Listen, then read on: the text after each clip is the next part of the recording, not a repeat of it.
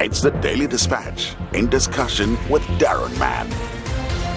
The Daily Dispatch in discussion with Daron Mann it is. And one of the lead stories on dispatchlive.co.za, the disturbing tale which reads, Principal accused of raping stepdaughter.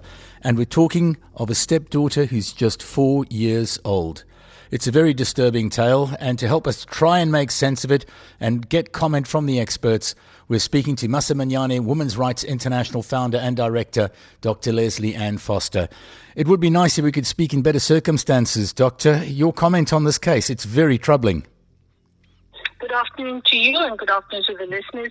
Yes, it's a very disturbing case, and what troubles me is the fact that we're seeing more of this kind of development, in the gender-based violence sector. And this is a very worrying case because this is a very little girl whose life is basically ruined because she's highly unlikely to get the kind of, long-term psychological support that she needs. I think it's also a devastating betrayal of her mother, by somebody that she loves and cares for. So on many different levels, this is a case that shows how vulnerable women and girl children are to violence against women. I think, I'm glad to hear that he is in custody and that he is going to be held accountable for this. But the damage is done.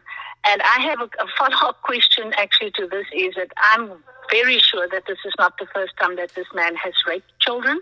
If he's a school principal, we need to be asking, the children, the pupils, what kind of experiences they've had. And I'm sure that we would uncover something else, a lot more of this kind of violence. I think, generally in the country, we're trying our best, those of us who work in this sector, to prevent violence against women. But what we're seeing is that we're not shifting the needle. We're just not shifting the needle in terms of how some men are treating women and girl children, and that they feel that they have the right to the children's bodies, because rape is never about sex. It's about power and it's about control. And I think we don't understand that adequately enough, and that our prevention strategies as a country is not addressing that. That comes from the fact that generally across the country, women and girls' lives are not valued. Their bodies are not, respected. And those are the things that we need to do. We need to be instilling respect, the preservation of the dignity of every individual in the country. That's deep work. It's Yes. not a march. It's not a candle lighting ceremony. It's not a little protest. This is the work where we have to go into schools.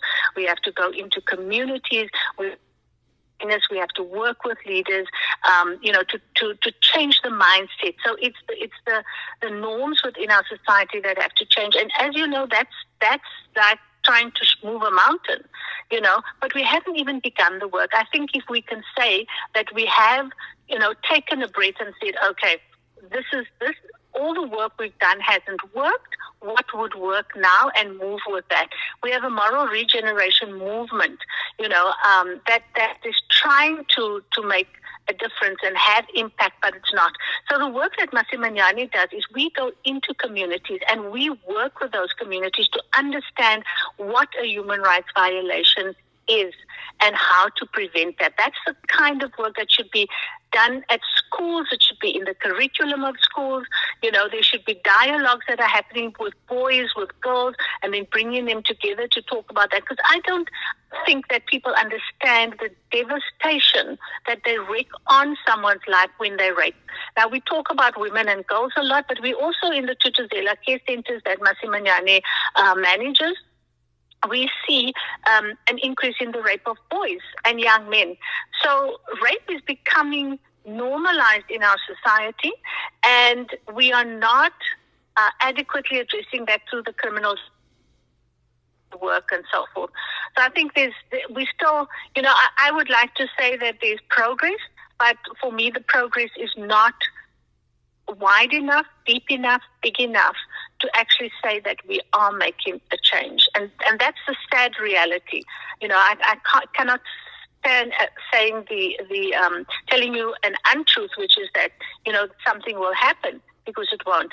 That little girl is going to need psychological support for a long period of time, and her mother will need it as well as the family. We don't have the kind of resources that makes that possible. And that's one child. I'm so devastated, when I think of a 4-year-old and I look at children around me who are 4, and I think, how could somebody violate, a child like that and rip away her entire innocence and childhood? I mean, that's just complete disrespect and violence of the worst kind. So we really have a problem in our society. But, the people that need to hear this are not listening. Bottom line, they're not listening. Doctor, I do need to be careful here and just make sure that at this stage we are still talking about an alleged rapist. But if we could look at some of the problems that the rape victim undeniably will be facing in the future, anxiety, stress, depression, in some cases even suicide. Yeah, I think, I'm speaking more generally about what happens to rape victims. And yes, it's stress, it's that. But with young children, what happens is their development is stunted. The brain gets, it takes such a shock that the development of that brain is actually arrested, and certain elements of their lives will be affected. You'll also find that as teenagers, they start playing out. They may resort to alcoholism or drug taking or, some other kind of addictive behavior, which could also result in being over-sexualized as a result of this. And all of those behaviors put them at their own health and well-being at risk. So it's not just the psychological. You'll find that there will be problems at school. There'll be a misfit within society. So the moment that an act of violence like that takes place, that's why I said with a 4-year-old child, and this is one child. We see many of these children, 3, 4 years, 5 years old, coming into the Tutu's care centers and being, as rape survivors. They are all, in one way or another, are impacted by that. They can withdraw completely from society. They can become violent themselves, where they, have abnormal displays of anger and so forth. So there's a myriad of responses that will make that child or young person a misfit within their family, their community, the society. So we actually, a rape doesn't affect the individual. It affects so many other members of families and communities and societies. And we need to remember that every time, such an act of violence takes place as rape, the whole society suffers. The whole society suffers. And we have that saying, a saying that says, if anywhere in the world, if one woman suffers violence, all women do.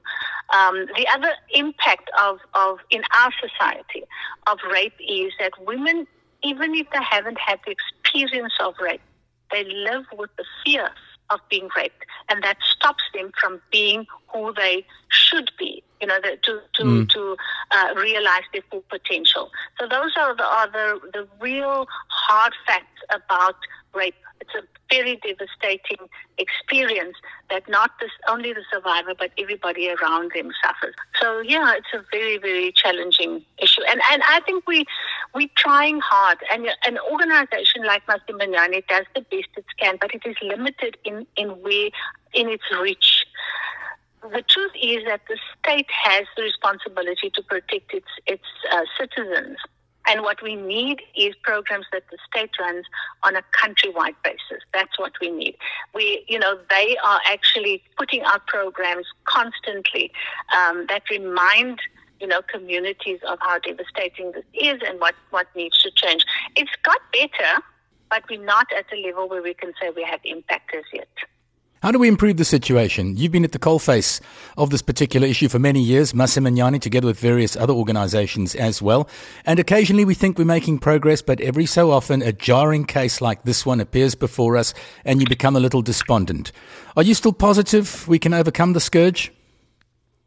Well, in the work I do, I have to remain positive. Otherwise, I think all of us in our organization would just crumble, So we look for the highlights, for the moments when we can see change happening. So we have indicators of change. And so when we go into communities and we work with young people, we see how the young people we work with develop agency, how they can stand up for themselves and fight back, in situations, and how their minds shift, around themselves. So that's what we do, and that can be very powerful.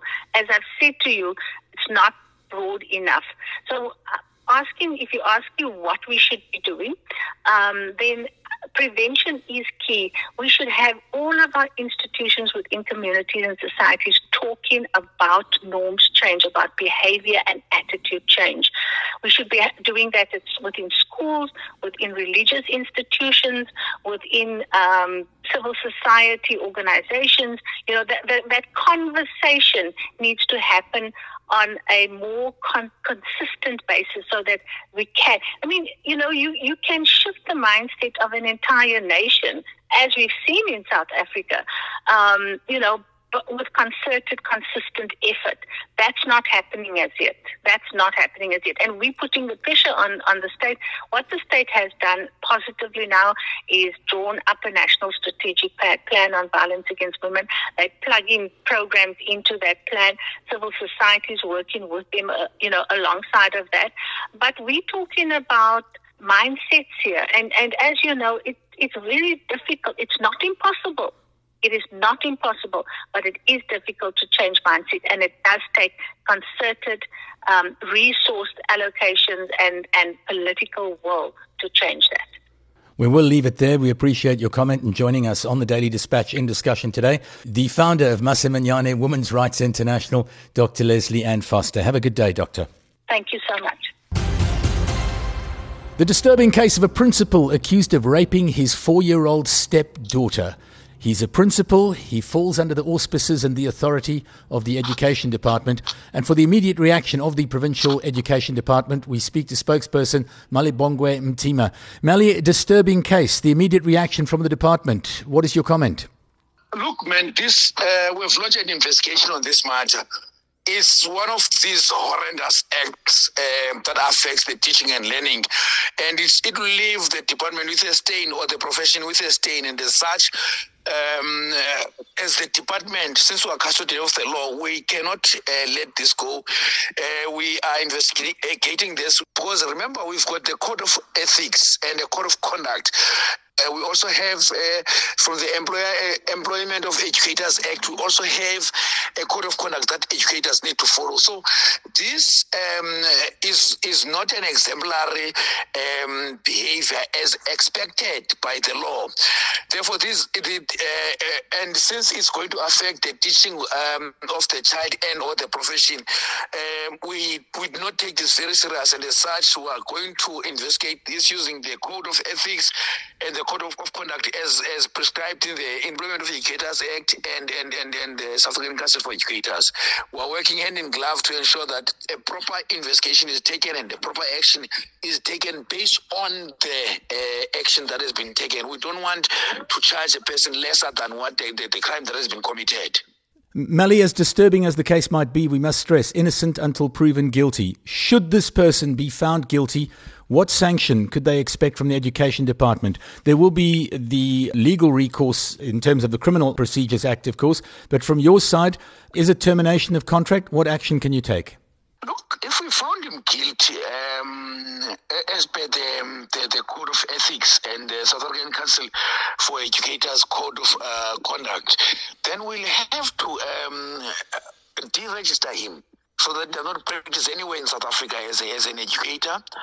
Number one. Number two, we dismiss him because remember, this is an abhorrent behavior. You don't expect it from a parent to sleep with his own child. It's really a taboo. That's why we have to take very, very strong ones so that we can send a signal to everyone that we do not accommodate and we do not accept this at all. Melly, thank you very much for your time. We have reached out to the South African Council for Educators as well. And as disturbing as the case is, and as concerned as they are about principals and teachers under their jurisdiction being implicated in rape cases, particularly when minors are involved, they say that until they're in possession of all the facts, and they don't have those yet, they're going to have to decline to comment. So thank you very much, Mali Mtima, spokesperson for the Provincial Education Department, joining us today on the Daily Dispatch in discussion with Daron Mann. That was the Daily Dispatch in discussion with Daron Mann.